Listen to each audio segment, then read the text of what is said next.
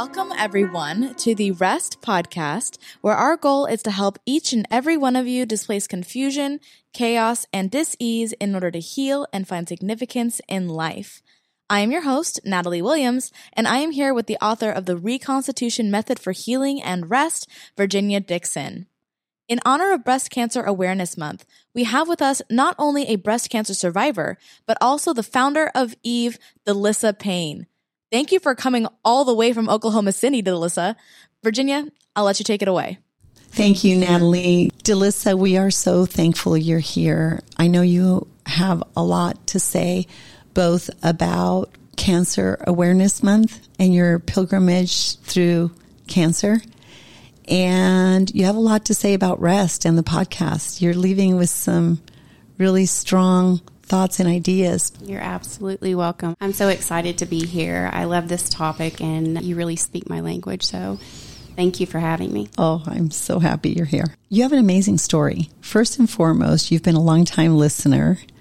And when you joined us for this last afternoon of rest, you were just glowing. And you were so excited to be able to spend an afternoon with us, really digging into what's behind rest. You just seem so excited to be there and just kind of have a hands-on experience. I think that was it. And so we were delighted to have you as well.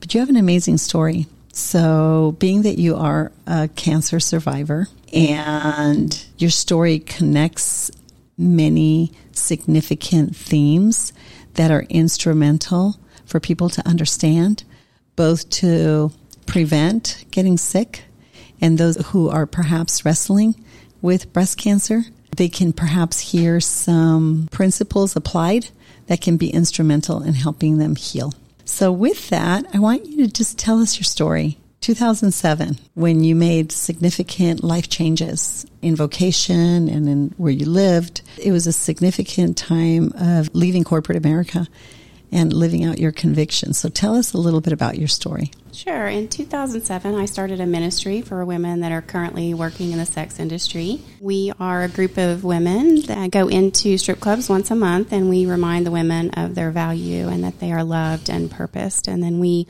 walk out those relationships with those women one-on-one and build relationships. We're not results-driven. We're strictly relational. And how many women do you work with every month? We see approximately 200 women in Oklahoma City in the clubs on any given Friday evening, and that doesn't really scratch the surface. There are a lot more women that are working in this industry, and about 90% of them are suffering from childhood sexual abuse. You have an amazing story because from 2007 to 2014, that's a solid 7 years of coming alongside these ladies and really getting the education of your lifetime on various fronts. Tell us a little bit about that and what happened in 2014. Well, I have had the honor through these relationships of standing beside these women in situations where their motherhood was coming into question. Their personal relationship with their moms or their capacity to have children? The capacity as mothers. So many of the women you serve are mothers, and they're doing this to support their families? Absolutely, and they are wonderful mothers. And oftentimes they're judged for their profession, and so I had the honor to stand next to them in situations where perhaps their children were being removed. In the courts? In the courts, yes. Mm-hmm. And just getting an up-close and personal view of what they're dealing with, the trauma that they're walking through based solely on their profession, and then also being marginalized as women in our society. We're going to do a whole segment on sex in our times, but for today, I want you to walk us through 2007, 2014. You're involved in this huge transition from corporate America into this you call ministry. And in 2014, this began to take a toll on you, and you were diagnosed with breast cancer. One of the first questions I asked you when you came in my office was, which breast?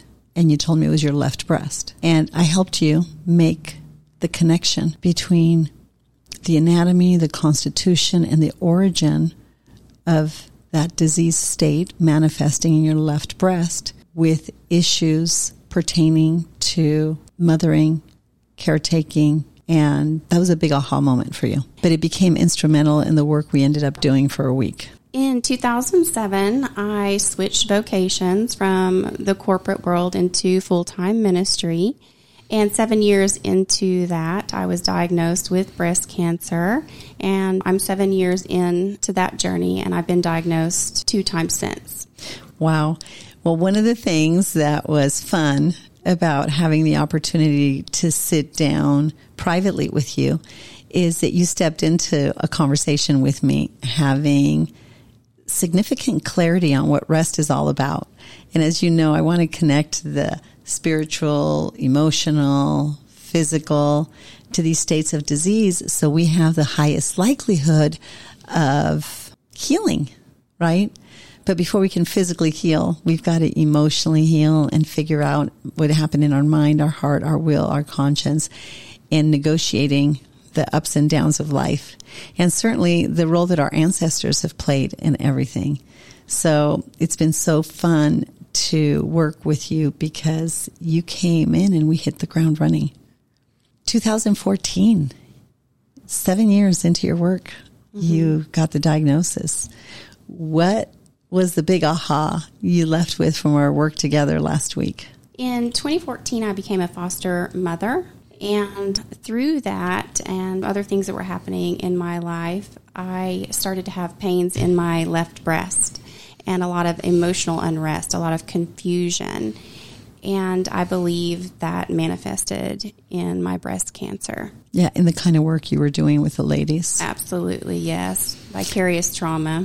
The body keeps the score. Absolutely. We start connecting all these things. Now, there's something specific about your personal story and your early childhood developmental years that's also connected to this narrative. So for the sake of the listening audience and those who may also be battling or be challenged with breast cancer, why don't you talk about your early developmental years so they can connect the dots? Sure. My mother and father were separated before I was 1, and I was raised by my grandmother predominantly until I was 13 years old. So my parents weren't in my life on a daily basis. My mother would come and go, and she was pretty much absent until I was 13. And then from 13 to 18, I moved in with her and started to develop a relationship with her, but it wasn't until 13. And Grandma and Grandpa gave you a very special life. I know you were out in the country. Yes. Grandpa was actually estranged from the family as well. Mm-hmm. So it was grandmother and my siblings. And it was a very beautiful, whimsical childhood. She was full of wisdom, and you remind me a lot of her. The language that she used, this language of liberty is what you call it. Your words are so rich, and listening to your podcast, it resonated with me. That strong wisdom that we inherited from my grandmother that's really been lost. And I think this segment of the story becomes very important because you mentioned that Mom and Dad separated by the time you were 1. That means that 1 year prior to conception, I'm sure there was a lot of confusion and chaos in the relationship. And then certainly upon conception and those 9 months in the womb. And I haven't talked about recall healing too much yet, but these early years are instrumental. Dr. Hammer, and I've referenced his work before, and certainly Gilbert Renaud in The Pyramid of Health addresses that segment of time as project purpose. And so much about our life and the purpose of our life is really woven into the tapestry of our anatomy. And what's interesting is that displacing the confusion, chaos, and dis-ease and bringing healing to these women that to some extent mirror a little bit about the position you were in. Absolutely, they do. Right. Mm-hmm. And how that kind of became your purpose. And you've often referenced your current work. They're like your family.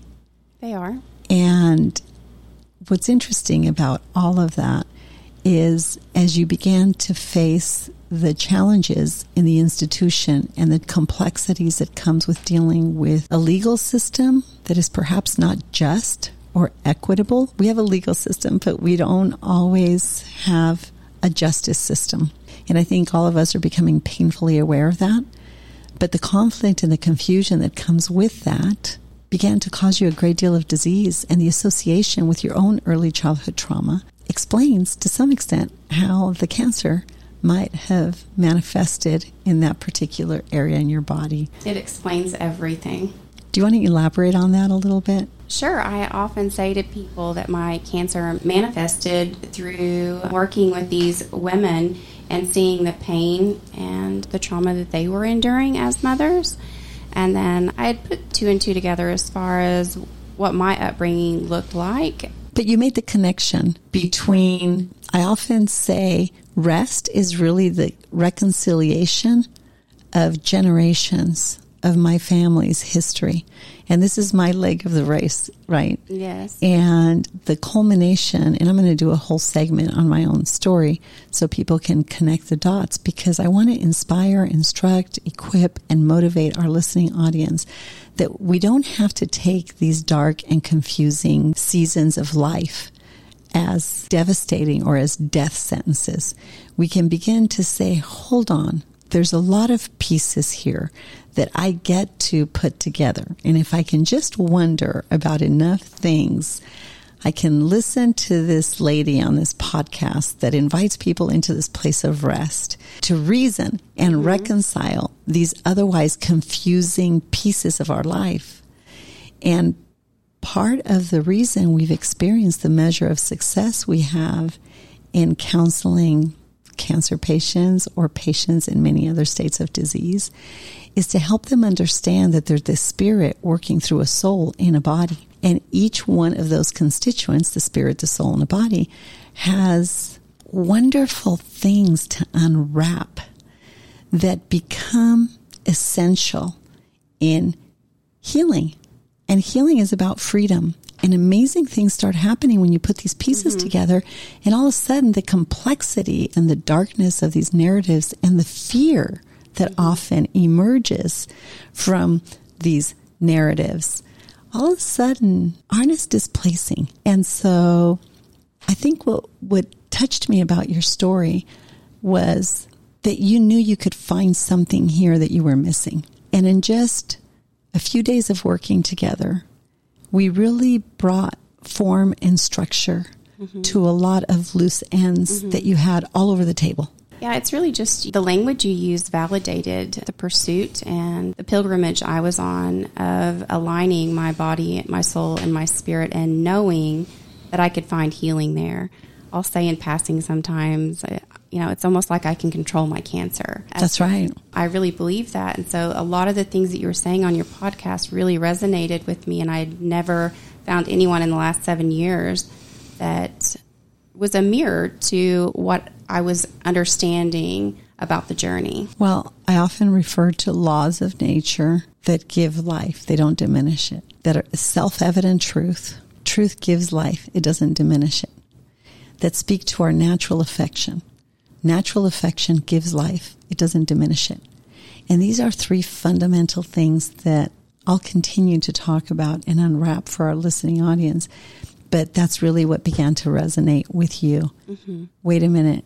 I have no idea what she's talking about, but somehow I know exactly what she said. Absolutely.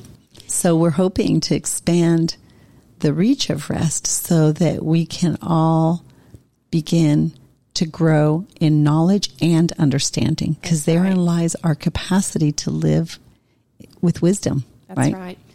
And rest is my native tongue, I would say. That's part of what the inheritance that my grandmother gave to us. And coming back into a knowing of that being the answer to reconciling these conflicts within that I was seeing within society, and then also internalizing myself. And for those listeners that think that it might be kind of strange for this, these cancer stories or this dis-ease to start a year prior or even all the way back into the womb, I felt the same way when I first heard something about that a couple of years ago. Wait, you heard, explain that, what you just said. Well, you had mentioned the project what did you call Purpose. it? Project Purpose. So I'd listened to a podcast. And that's really before we're ever even born. Mm-hmm. It's woven into the tapestry of our anatomy. I remember the first time I heard that, I was like, oh my gosh, that's going a little too far. But I've learned that the things that I revolt against the most, that I just think are outlandish, are really the things that God brings me back to. Just that initial kind of shock of,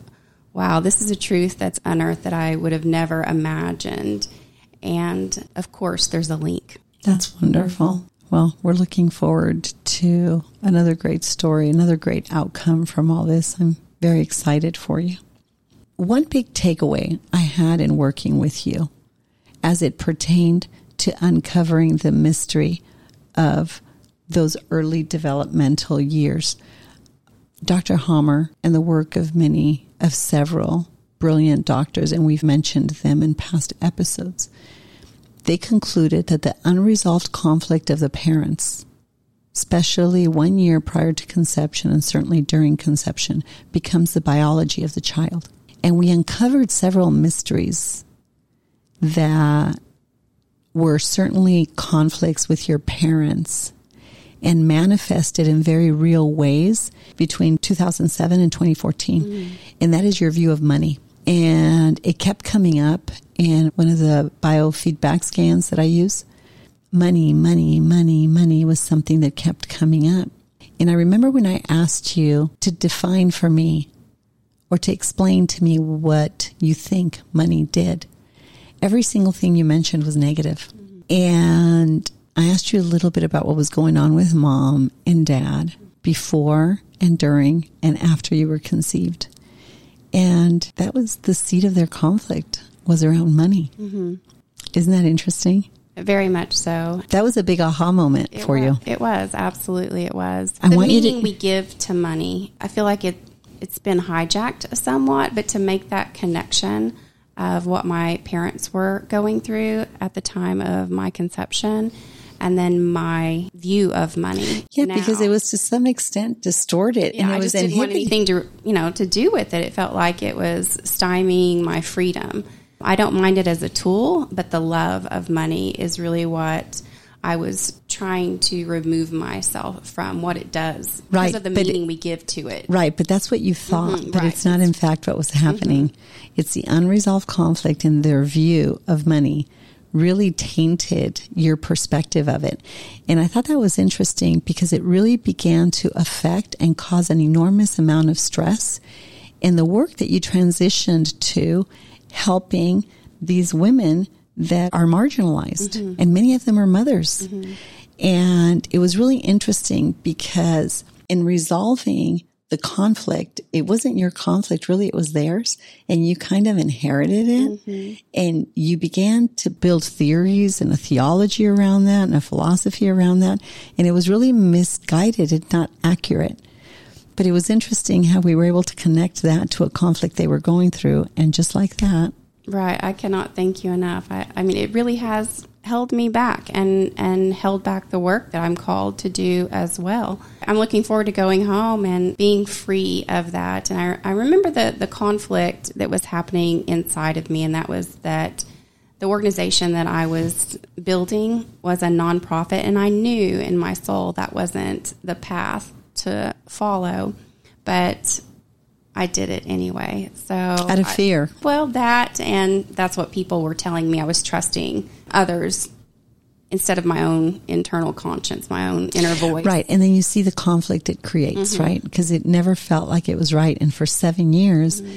it just slowly erodes For our profit, Constitution. I'm all about, but in ministry, it just seemed like there was that one path, and it was a nonprofit mindset, and that did not feel right to me. Mm-hmm. And that was the moment of what you call just self-betrayal. I think you reference it as a conflict of conscience, which is really what sin is how you explain that's right. it. It's an assault on our own conscience, and we don't realize it because if we don't understand these principles and we don't reason from principles, we violate ourselves. But we go through life feeling like victims or like it's everything else that's broken around us, when in fact we consent to these things. So That was a big aha. So I'm looking forward to seeing what develops from all this. You've opened up a gate. It's like you've opened up the prison door. I was sitting there with the key, but didn't make the connection that it was something that I inherited all the way back to the womb and what my parents were going through and the struggle that that was the cause of the divorce, really, was the finances. Science, and the science behind this and the technology that's helping us access some of these narratives is unbelievable. And it will usher in an incredible season of, I think, emotional, spiritual, and physical healing. I know it will. Because there's freedom in that. And I want to encourage everyone. I often say this, no matter what you're facing, no matter where you're at, this is just your leg of the race. And you have the opportunity to reconcile an unresolved mystery in your family. So instead of looking at what's wrong or the brokenness or regrets or the shame of our past or that of our family, I just want to encourage you to step into this place of rest and really unwrap some of the narratives and perhaps the lies you've been telling yourself. And I think you're in for a great adventure. Thank you so much, Delissa, for joining me. You're welcome. Thanks for having me, and thanks for all the work you do for everyone. Really, I'm really excited for what's to come. Thank you. God bless you. Thank you guys for being here. For updates about Rest and this podcast, please visit our Instagram or Facebook, The Place of Rest. If you would like more information about Virginia or to support and join the cause of Rest, please go to virginiadixon.com/collaborate. Thank you for listening to Rest with Virginia Dixon. Have a wonderful weekend.